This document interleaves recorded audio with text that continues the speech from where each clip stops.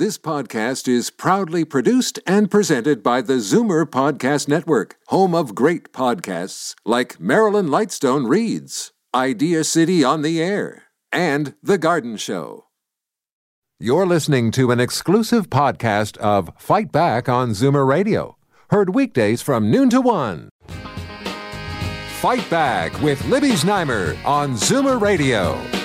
Welcome back. We are talking to people in the hospitality industry about the government's move to remove capacity restrictions for large venues, for theaters, for sports arenas, but not for them. The numbers to call, 416-360-0740, toll-free 1-866-740-4740. And before the break, we were talking to Bill, who said, hey, he's become quite a chef. He's not sure how much he's going to go back to anything, even when it's allowed. So, Selena Blanchard, what have you seen in terms of a return of your customers since things opened up a little? Well, I think we have a little bit of an issue where people want to sit outside and enjoy the beautiful weather. We're getting to the point now where people have to go indoors. We do notice a lot of hesitation still about dining indoors. But there's a lot of people that still want to go out and support their neighborhood restaurants. But your own clientele, have the people that you used to see regularly, are they back? They are back, and they've been great during this whole time. They've come out, they ordered takeout and delivery when that's all we were offering. But we're doing well. We're about 15 to 20% less pre-COVID sales.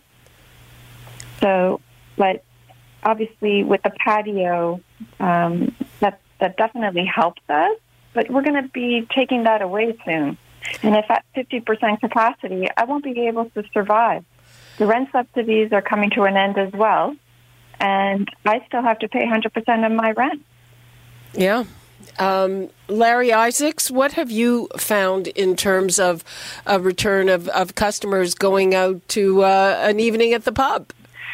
Libby, I mean, it's obvious. I don't think anybody misunderstands that during a summer season, people want to sit out on patios, and they're very happy to be out on patios. But the reality is, I think people need to understand that the restaurant industry is like a car.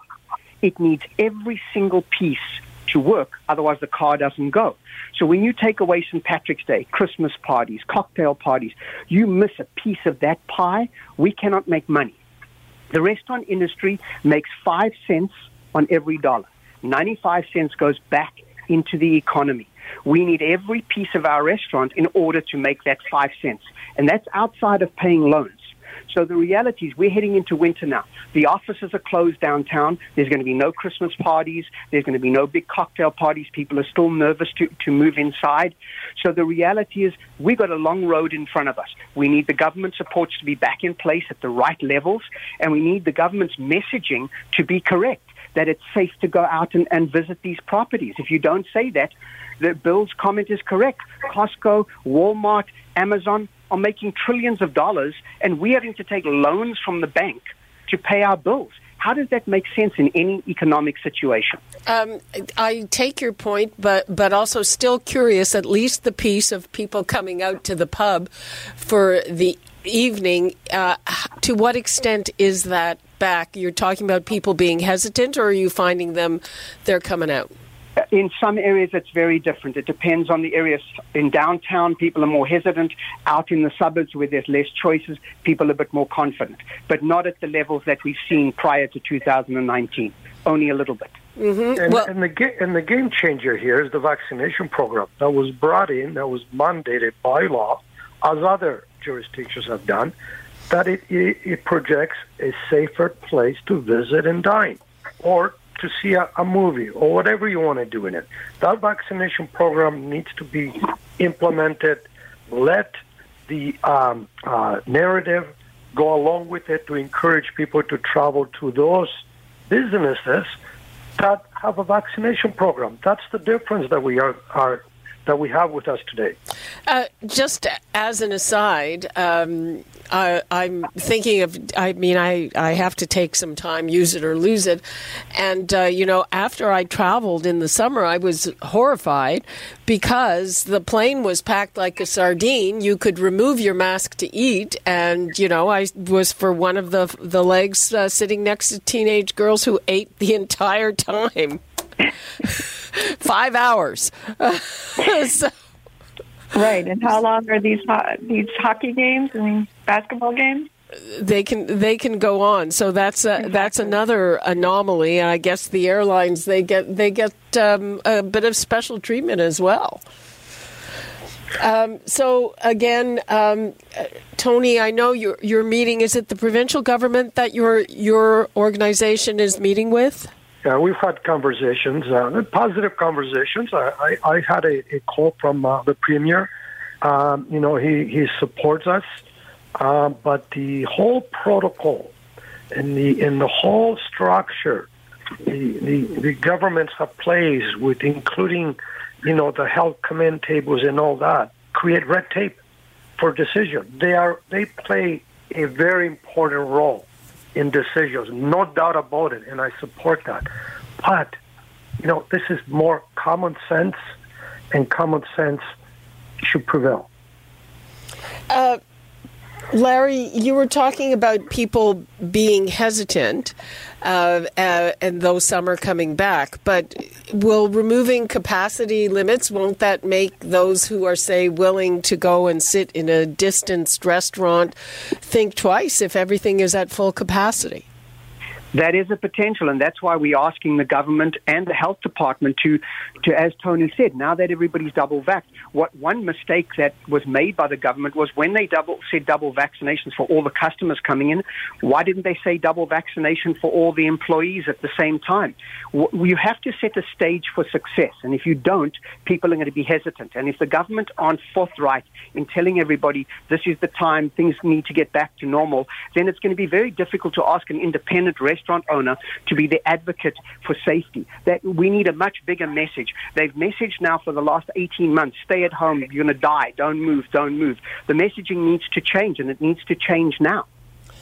Selena Blanchard, do you wish the government would mandate that restaurant workers have to be vaccinated? Because we're seeing vaccine mandates all over the place elsewhere. Yes, I think they should. I mean, in my restaurant, I did specifically tell the staff that I needed them to be double vaccinated. And did that work okay, or did you lose people? Yes, everyone at the restaurant is double vaccinated. Tony Elenis, do you want to see movement on that? I agree. We, as an organization, send out a recommendation for restaurants and hotels to set their internal policies, but that's not good enough. It needs to be mandated from government, similar to what they've done for customers walking in. And do you have any sense that there might be some progress on that as well? We have not heard any positive move on that. Ontario is not the only province. The other provinces are in the same boat. Yeah, it is interesting to hear what's included and what's included. It seems to be happening kind of in a ad hoc kind of piecemeal way, Larry. That is exactly correct, and we've asked for that. Why have you put the onus onto small business to manage the vaccine mandate in the country? It would have been very simple when you said the customers have to be vaccinated, that you said the employees have to be done at the same time. And it would save a lot of headaches for us explaining to the consumers. And that's another reason for customers that are feeling a little bit uncertain is, are the staff all vaccinated? They don't know that for sure. So these are messages that are incorrect going out into the public. And this discussion sort of supports, how compliant this industry can be. You let us know what you want us to do, and we'll do it. Just treat us fairly. Mm-hmm. And this starts right from March 2020. The food protocols went in, and yes, there was plexiglass expense and other materials. Then we were locked down, the longest lockdown that we know. Then we had vaccination programs put in. What else is there? Let us know. We just want to open and open, because that also conveys a very positive message to consumer confidence. So what would you like to see coming from both levels of government, say, within the next month, Selena? Well, I'd like the subsidies to continue. I think that's absolutely necessary, especially considering all the expenses the small businesses have had to incur. That would be great from the federal government. With the provincial government, it'd be great if Doug Ford realized that if he's all for business, then treats everybody fairly at the same level. All the capacity restrictions should be lifted, and allow for a fair market for everyone. Tony, what do you want to see in the next number of weeks? Well, no doubt the cues and the serves of the federal government should come out, and hopefully any day. At the provincial level, capacity is the way to go. And I do know they're going to lift them, but it has to be done sooner than later. And then the road to recovery, and also to regain the trust of the constituents and the industry as a whole, they need to look at bringing down some chronic expenses, and beverage alcohol pricing has always been a priority for the industry. We've been asking for it, and they need to pay attention to that now and come to the point where the industry is getting revolted like we are since the weekend. Larry, last word to you. The last thing I would add is that there's a lot of loans that were taken out by all the restaurants to survive over this period of time, and those loans are coming due now. We need those loans either written off or certainly delayed for a number of years, along with the rent and payroll subsidies need to come back at a higher level at 75% on each, and the capacity's got to go. The capacity has to go immediately. Okay, well, we'll have to see how it all works out. In the meantime, thank you so much, Tony Elenis, Larry Isaacs, and Selena Blanchard. Appreciate your time. Thank you. It's a pleasure. Thanks a lot. Right, and that is all the time we have for today. You're listening to an exclusive podcast of Fight Back on Zoomer Radio. Heard weekdays from noon to 1. Fight Back with Libby Znaimer on Zoomer Radio. Welcome back. Just before the long weekend, the government announced that theaters and big sports venues could revert to full capacity. And that has restaurants and gyms and the like crying foul, saying the government is discriminating against them. But here's how Long-Term Care Minister Rod Phillips explained that decision. We understand the pressure on restaurants, on gyms, and on other businesses. We should be clear that those facilities don't have strict capacity limits, but they have requirements for social distancing. And we work very closely with the Chief Medical Officer, who works very closely with our science table. And we want to make sure that we move in the cautious process that we have to make sure that we're making that momentum or keeping that momentum forward. So the decision around the capacity or the ability to have people attend at stadiums and other venues was one that was made in cooperation with the Chief Medical Officer. We will absolutely continue to work with him and continue to work with the Restaurant Association, with restaurants and others. But it's just very important that we continue on this cautious approach. Okay, well, this is happening just as wage and rent subsidies are set to expire, and hospitality industry insiders are warning about a wave of business failures. What do you think? Do you think these rules are fair? And also, I want to know, are you ready to go to a big sports arena? Are you ready to go to the theater? The numbers to call, 416-360-0740, toll free 1-866-740-4740. And now let's bring in Larry Isaacs, president of the Firkin Group of Pubs, Tony Elenis, president and CEO of the Ontario Restaurant, Hotel and Motel Association, and Selena Blanchard of Lambretto Pizza. Hello, everyone, and thanks so much for being with us. Hi, Libby. Hi, everyone. Good afternoon, Libby. Okay, you heard Rod Phillips say they're working with industry associations, so let's start there. Tony Elenis, what do you think of this? Well, the industry is furious and ready to step into a revolt. totally disappointed, totally frustrated, and capacity restrictions have been lifted in those venues, in those arenas that have thousands of people that, by the way, take their masks off to go to concession stands and eat and drink. And here we are. We have rooms, hospitality rooms, that are easier to control, easier to manage. I think the vast majority have proved it since March of 2020, and especially implementing the vaccination program, and we're struggling to be noticed. This is a big issue in the industry. Larry Isaacs, I mean, what do you think of the argument that people in the Scotiabank Arena say will have to wear proper masks, and they can take them off if they're, eating something, but for most of the time they're going to be wearing masks? Libby, the decision is shocking. It's disgusting. It's disrespectful to the restaurant industry. And Mr. Phillips' comment about how they can still manage social distancing in an 18,000 square foot people stadium is nonsense. It's not true. People will not have their masks on hardly ever. They'll be eating and drinking the whole game. We have to turn our music down in our restaurants so people don't talk loudly. You're going to have people screaming in the stadium. It's absolute nonsense. We have supported the government for the last 18 months at our own expense.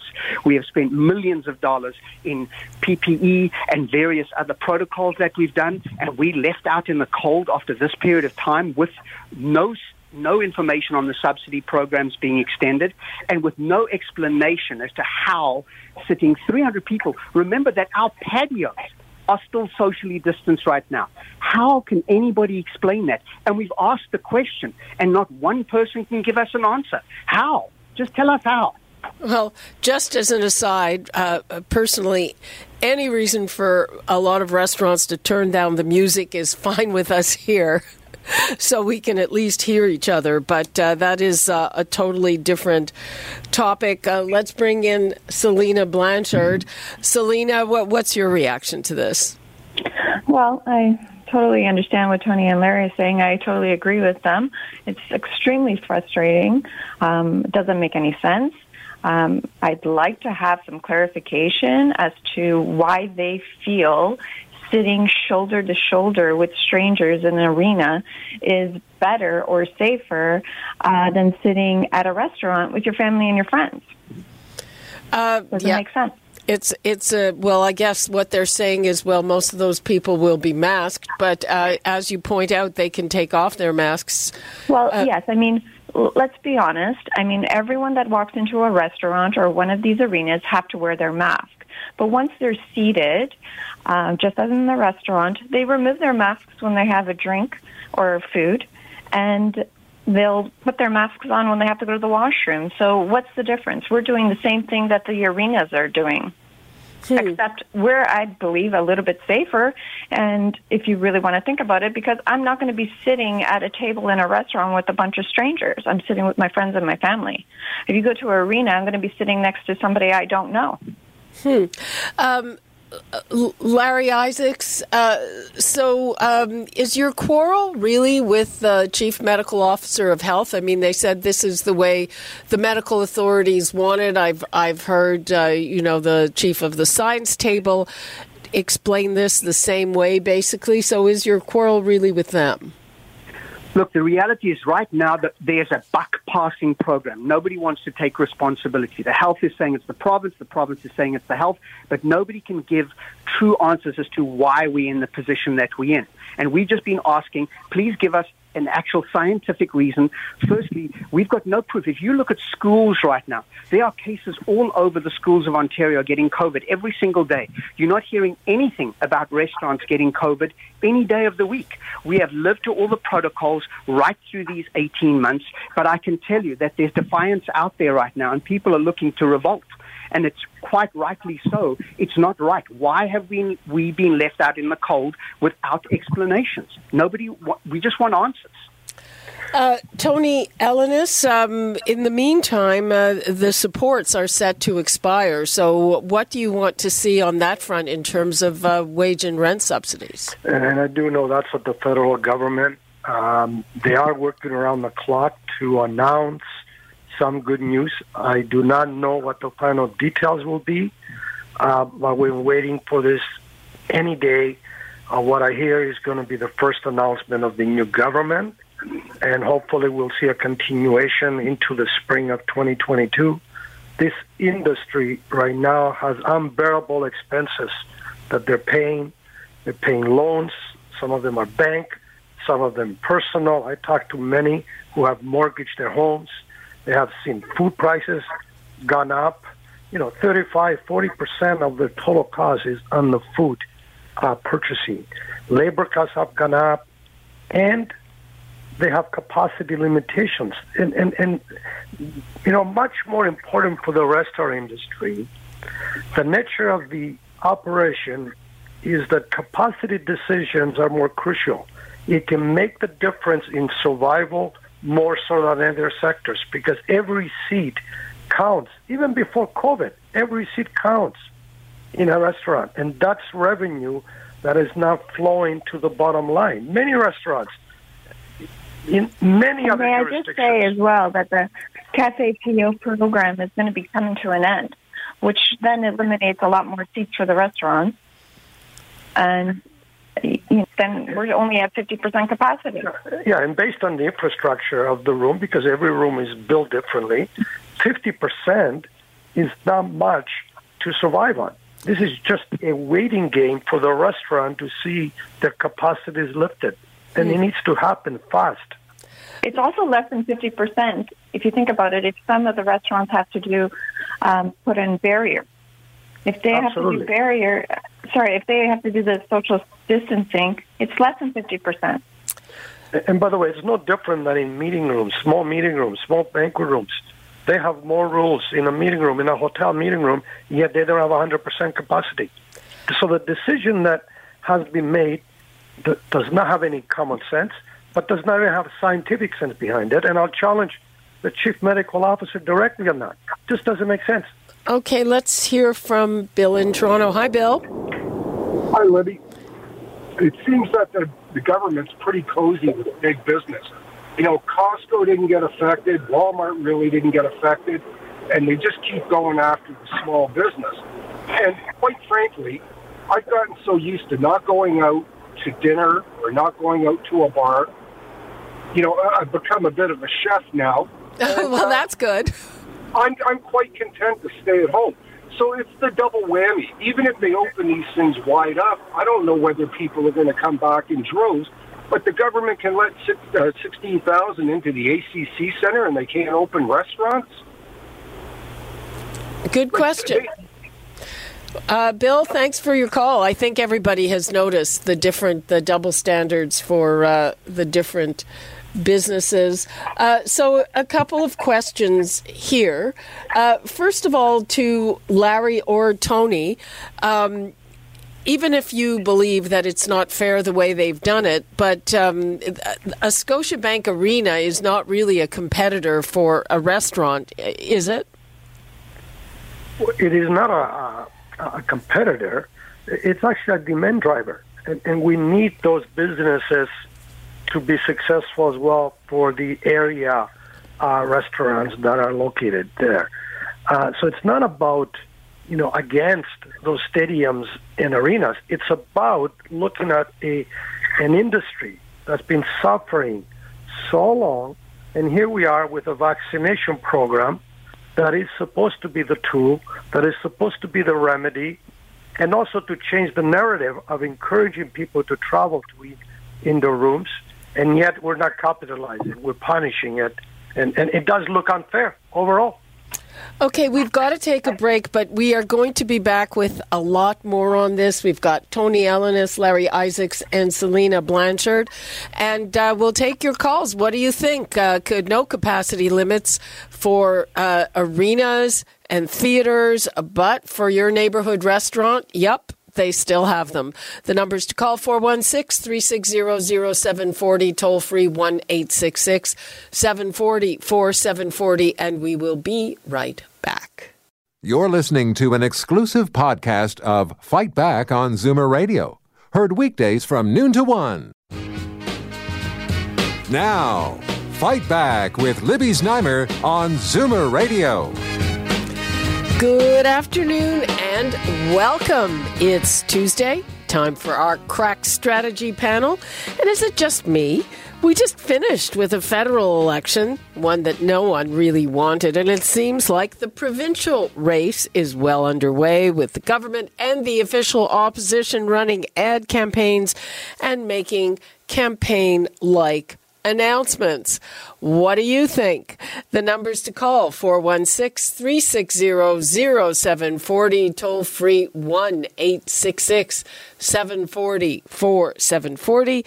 And now I'd like to welcome our panel, Karen Stintz, CEO of Variety Village, John Capobianco, Senior Vice President and Senior Partner, FleishmanHillard HighRoad, and Charles Sousa, the former Minister of Finance for Ontario and MPP for Mississauga South. Hi, everyone. Thanks for being with us. Hello. Well, Thank you, Libby. I'm going to start with Charles because some of those announcements, including the one you just heard in Gavin's news, have to do with long-term care. Charles, I know you're involved in the sector, so we saw actually a flurry of announcements by Rob Phillips over the last few days. What do you make of that? Well, Libby, I'm encouraged that the minister is proceeding to act on the very things that we approved when I was in Treasury Board and as Finance Minister myself. And as you know, we put forward 30,000 new beds to come through over the next number of years. Rod Phillips is acting upon the very things that we had initiated, and they were committed to it, and rightly so, because it's so badly needed.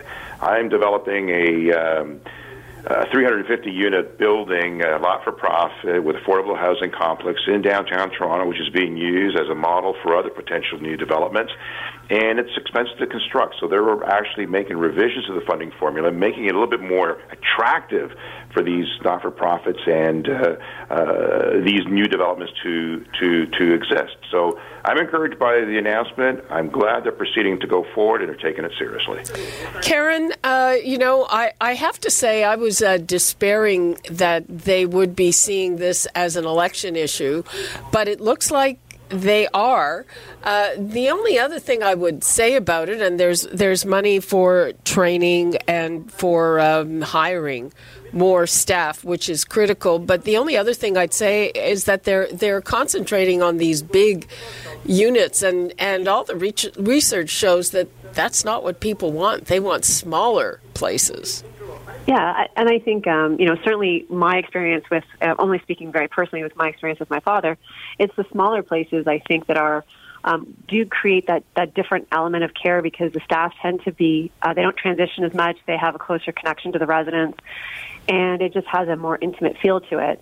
The larger settings can feel a little too institutional, and so it is, but, I also understand Charles's point in that these facilities are expensive to construct, and if you're able to get a piece of land, you want to maximize that opportunity. And so it's just that balance is how do you build what you need to build for the demand that is out there while also creating an environment that is actually conducive to feeling more intimate and less like an institutional setting.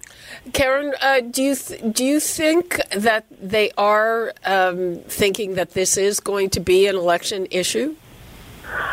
I think they feel the pressure of delivering on this, and whether I certainly think they will be held to account for what happened in the initial waves of the pandemic in long-term care and some of the comments that were made, and then also some of the promises that were made. I do think it's something that the government rightly feels that they need to be held accountable for, and I think that they will be. John, this is a chicken or an egg question. I mean, one of the things that I heard from stakeholders is that dealing with Rod Phillips night and day from Marilee Fullerton. So was it just that she was less competent at this, or was it that, Ford didn't listen to her as much?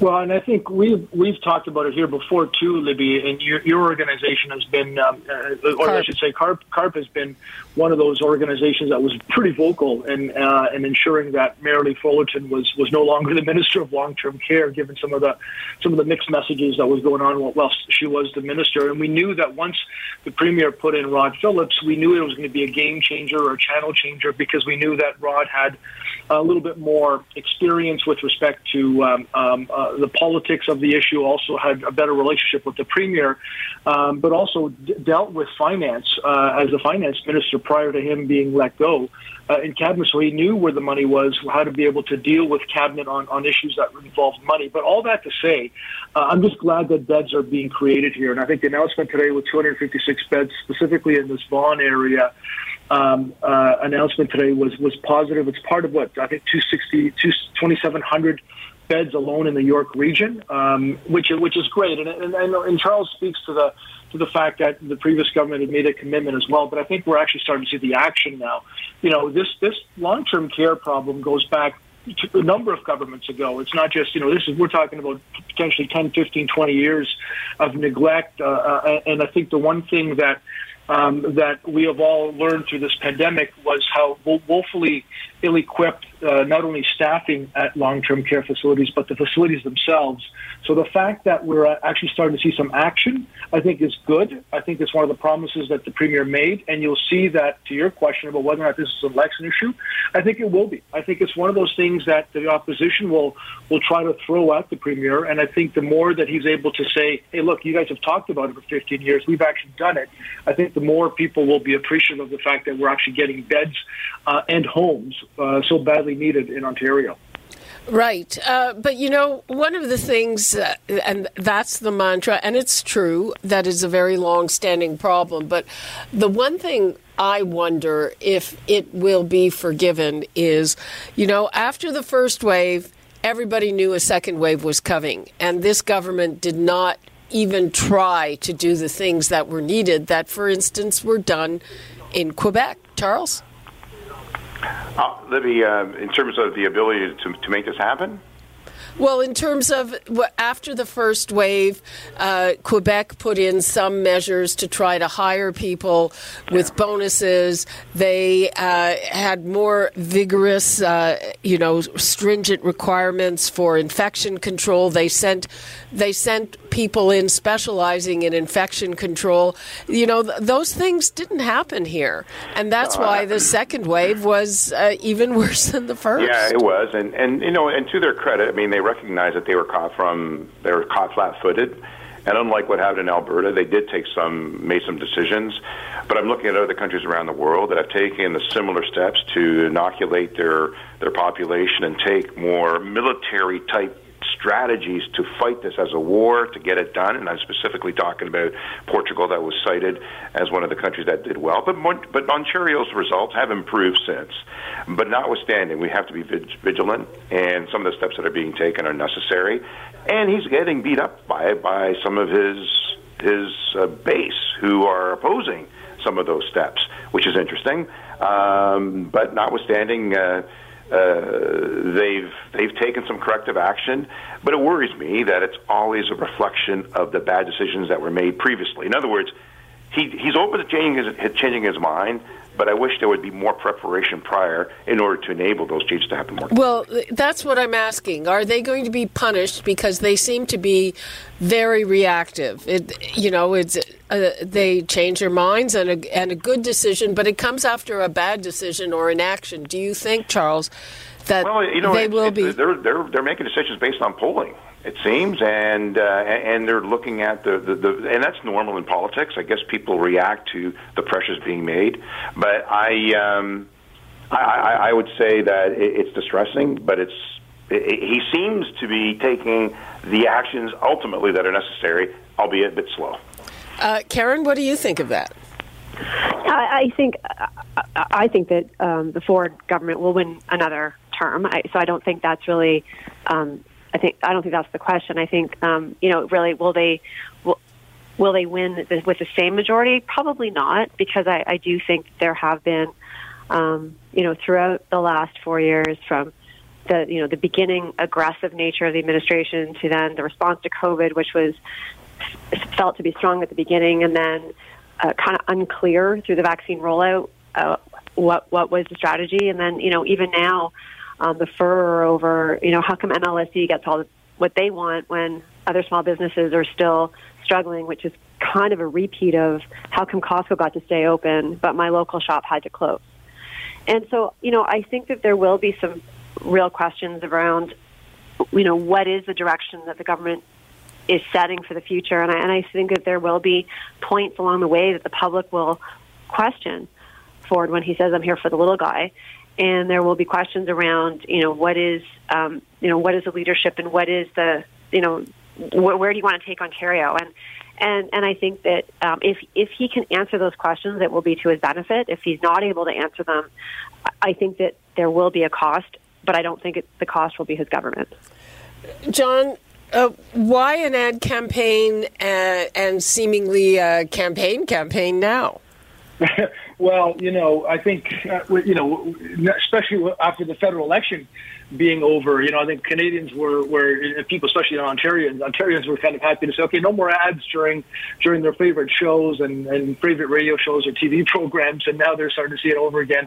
But, I think because there's a fixed election date, as there is in Ontario, which is, June of 2022, now that we know that that's when the election is going to happen, everything gets worked back, and even the media, always play back, when it was June of 2021. Earlier this past summer, media were celebrating the fact that we're 1 year away from the election. So there's no doubt that campaigns and campaign teams are going to start to put in ads and try to define their opponents, especially because Stephen Del Duca in his case, who was a cabinet minister in Kathleen Wynne's government, but is widely unknown in the Ontario population. So I think it's important that from the Conservative perspective to define him in a way before he defines himself. And I think the NDP are also are trying to position themselves because they see a potential problem from the Liberals on their left flank if they need to sort of determine and inoculate themselves from potential split votes. They need to also define Stephen Del Duca and also attack Ford as well. So it's a bit of a multi-pronged strategy, but I think them getting out there now, especially after a federal election when people still have a bit of election, fever amongst them, is not fever. I would say fatigue. Well, fatigue, I should say. Well, fever could be sort of seen in a negative way too, I think, Libby. But yes, fatigue for sure. But it's still it's a heightened time when before Christmas when people really do shut off on all things political to get at least one ad or a couple of ads in there now to kind of start forming the opinions before they start in earnest in 2022. Charles, so we've seen ad campaigns. We're seeing them from the PCs. We're seeing them from the NDP, which seems to have the money for it. Do the Liberals not have money to run it? I mean, are they going to be able to, get off the mat? They don't even have full party status. Ads and basically, elect us because Doug is bad. That's kind of the theme. But the NDP and the Conservatives are both using similar ads to go against Del Duca. The Conservatives have taken a neat way of going after the NDP or Andrew Horwath specifically in terms of not being consistent or saying one thing, doing another. But all of it is very toxic. It's all about personalities. And they're all trying to take advantage of what they can within these next few weeks where they're unregulated. And this is where the Liberal Party has to step up because of lack of funding to the extent that the other two have gotten more support. It's going to be more difficult for them. But I don't know. None of them are talking about policy. None of them are talking about what really happens or what decisions are going to mean for us as we go forward. All of them are taking us for fools in the way they're just positioning and trying to frame the other individual as opposed to the party itself or the policies. I guess it's all about trying to capture our hearts. They're just trying to get the heart and soul of the individual and making sure that they win us over. But it's a long ways away still. So these ads at the start may be interesting, but it's what's going to happen later into the campaign. What would you advise Stephen Del Duca to do to raise his profile? Yeah. And we're having those discussions, and, you know, he is getting a bit more press. He is being sought after by media to counter Doug Ford, more so at times than Andrew Horwath, and that's positive. But it's a matter, and he knows, he's acknowledged himself, he's not the most charismatic individual when it comes to being out in front of a camera and so forth. They are trying to brand him as Kathleen Wynne, albeit I would hesitate to say that he wasn't as close as the way they're making it out to be. So he has to find a way to be progressive, to be forward-looking, and to acknowledge that he's has strong ability with their team. Let's talk a little bit about, we have some of these vaccine mandates coming due for workers. Today is the deadline for long-term care workers. Hallelujah is what I say. And at the TTC, they're thinking of trying to call back retired people because they're expecting a labor shortage because of this. Karen, you were the chair of the TTC. What do you think looking at this? Yeah, it's certainly a challenge, and I can say, even within my own organization, with a vaccine mandate, we had to terminate 4 people because they wouldn't get vaccinated. 4 out of how many? Sorry, 4 out of about 75. Okay, well, yeah. Go on. It's sorry. Not, and we were worried actually because we thought it was going to be more than that even. And but the mandate did encourage individuals to get vaccinated where we thought that wasn't going to happen. So there is no question that people's individual choices have an impact not just on public health but on organizations' ability to continue to operate.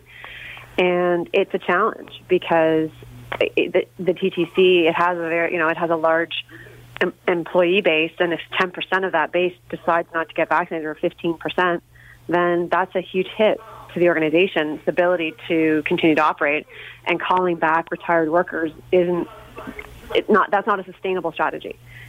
So, and again, to be honest with you, I don't envy the chair, I don't envy Jay, and I don't envy the CEO how they're going to figure this out, because anything that they're doing is just temporary, and that combined with the fact that ridership is at historic low levels, and with the talk about people not returning to the office until later of next year, it's unclear when ridership is going to rise. So it's creating multiple challenges for the TTC, and it's not a good situation. John, would you blame the union for a lot of this? I mean, they started off by asking or advising workers not to disclose their vaccine status. They backed off when it looked like they were in legal jeopardy. But, would you blame them for a big part of the problems that are happening now? Short answer, yes, I do.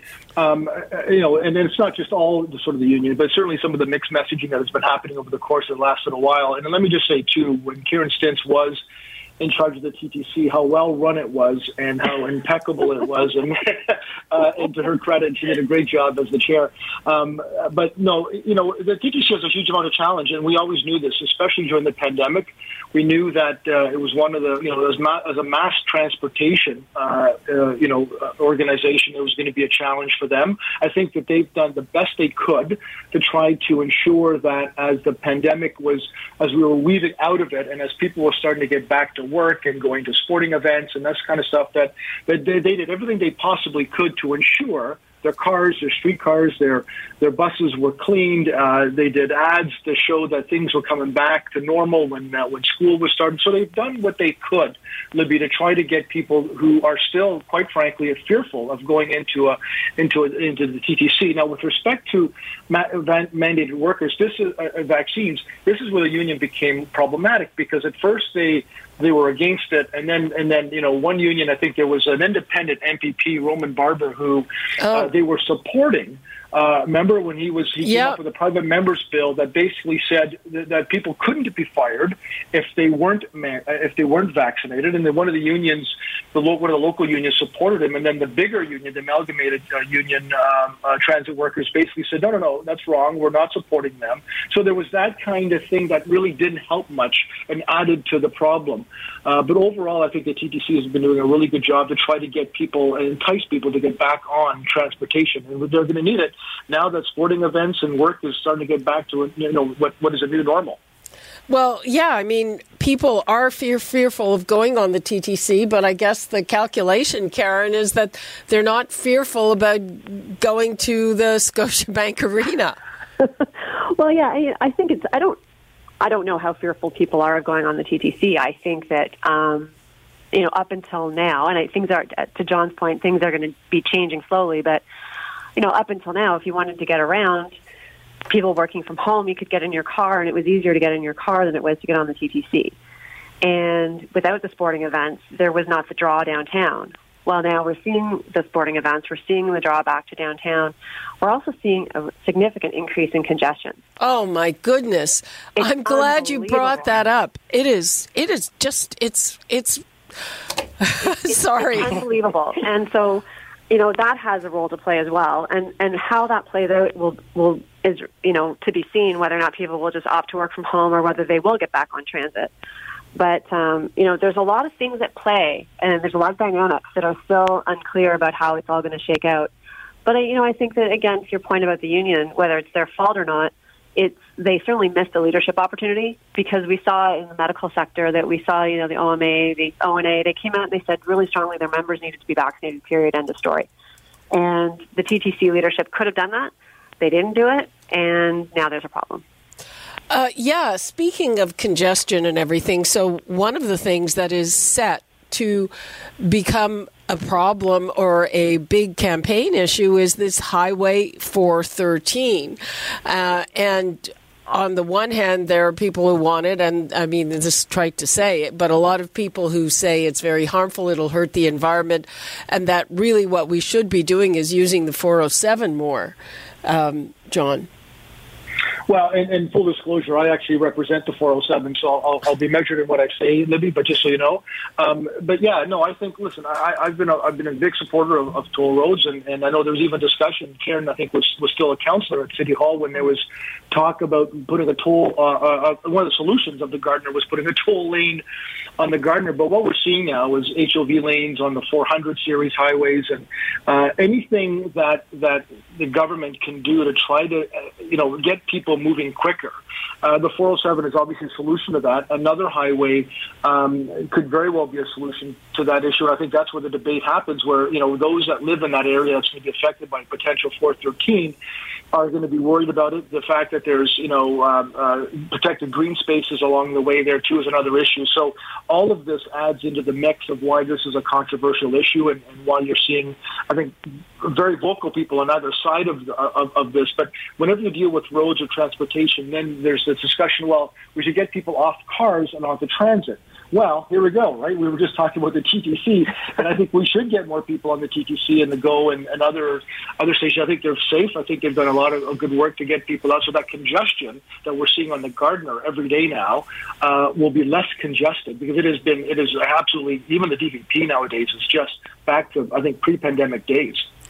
Karen, what's your view of this? I mean, speaking of former municipal politicians, one of the key opponents is the former Mayor David Crombie. Yeah, I mean, I don't, generally speaking, again, I don't have the studies at the ready, but generally speaking, I don't think the solution is to build more highways. The solution is to figure out how we maximize the use of our existing road space. And that... 407's too expensive. Yeah, and the 407 is expensive. It is. I don't take it. I mean, I do take it if I'm in a hurry and it's going to save me some time, but it is expensive. There's no question. And it's sort of, it's a general thing as well around, okay, how are we going to grow this region, and how are we going to manage? Like, we were on the cusp of trying to tackle the congestion issue before the pandemic hit, and then we all got sidelined. And then decisions were made around road space that made sense at the moment, but and I'm an advocate for bike lanes too. But again, we have to kind of figure out how are we going to manage through this coming out of the pandemic when different problems are emerging. And again, how do we not make short-term decisions for longer-term issues? And that's a problem. And listen, I don't know the answer to that, because as a politician, you're not elected for the next 20, for decisions you make for 25 years out. You're elected for the decisions that you make that's going to impact my life today. But it's a challenge. And I think that the government, if they have a plan, it's not clearly articulated. And that's something that would benefit them if they did have one. Okay, we are running out of time. First of all, we've lost Charles, but let's wrap things up here. John, what would you like to leave us with? Well, I think just, the fact that mandating the vaccines is working. I've been to a number of restaurants and shops and whatnot where you have to show proof of vaccine. I think restaurants and retail businesses have done a great job, Libby, quite frankly, and adapting to that. There was never a lineup. There's some lineups, but I think people are patient. The staff are well trained, and it's been going smoothly so far. So we'll see when the app comes, I think, in the next couple of weeks, and we'll see how that plays out. But so far, so good. Mm-hmm. Well, we're about to talk to some people in the restaurant industry who are not that happy. Karen, what would you like to leave us with? Well, I think that, generally speaking, the vaccine passport has been good, and that the numbers are stabilizing, and that the outbreaks that we're seeing are in schools where the kids aren't vaccinated or in areas where the vaccination rate is low. So we know that as a strategy, asking people to get vaccinated and then requiring proof of vaccine to participate in some of those daily life activities is a positive thing. I think that just personally speaking, I think that the government is going to need to shift a little bit more in favor of those who have been vaccinated, because even though we can still go to the movies and go out to restaurants, at some point there's a logic question about how much does it make sense to continue to collect contact tracing information, to physically separate, to wear a mask when you're fully vaccinated, surrounded by people who are fully vaccinated. Okay, we will have to see figure that out on that one. Thank you so much, John Capobianco and Karen Stintz, and we will be back talking to you next week, if not sooner. Thanks. Thanks, Libby. Bye-bye. Thanks, Libby. All Bye. the best. Okay, we're going to take a break, and when we come back, we will be talking to some restaurant and other business owners about what they think about the latest wrinkle in this. You're listening to an exclusive podcast of Fight Back on Zoomer Radio. Heard weekdays from noon to 1. This podcast is proudly produced and presented by the Zoomer Podcast Network, home of great podcasts like Marilyn Lightstone Reads, Idea City on the Air, and The Garden Show.